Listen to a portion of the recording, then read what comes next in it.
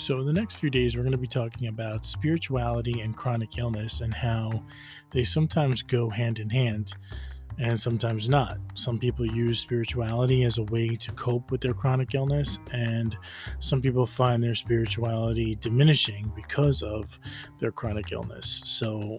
And other people vacillate between the two. So, I'm sure you can find yourself in one of those categories.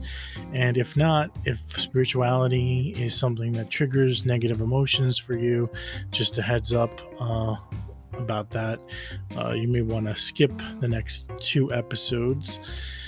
And if spirituality is something that's interesting to you and you find adds positive stuff to your life and to dealing with chronic illness, you'll definitely want to tune in and check out the next two episodes.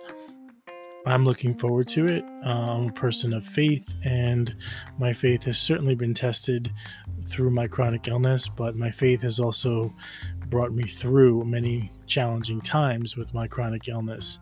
So, we'll talk about that and a lot more, delve into some deep stuff, and I'm looking forward to it. So, in the meantime, take care of yourself, and I'll see you soon.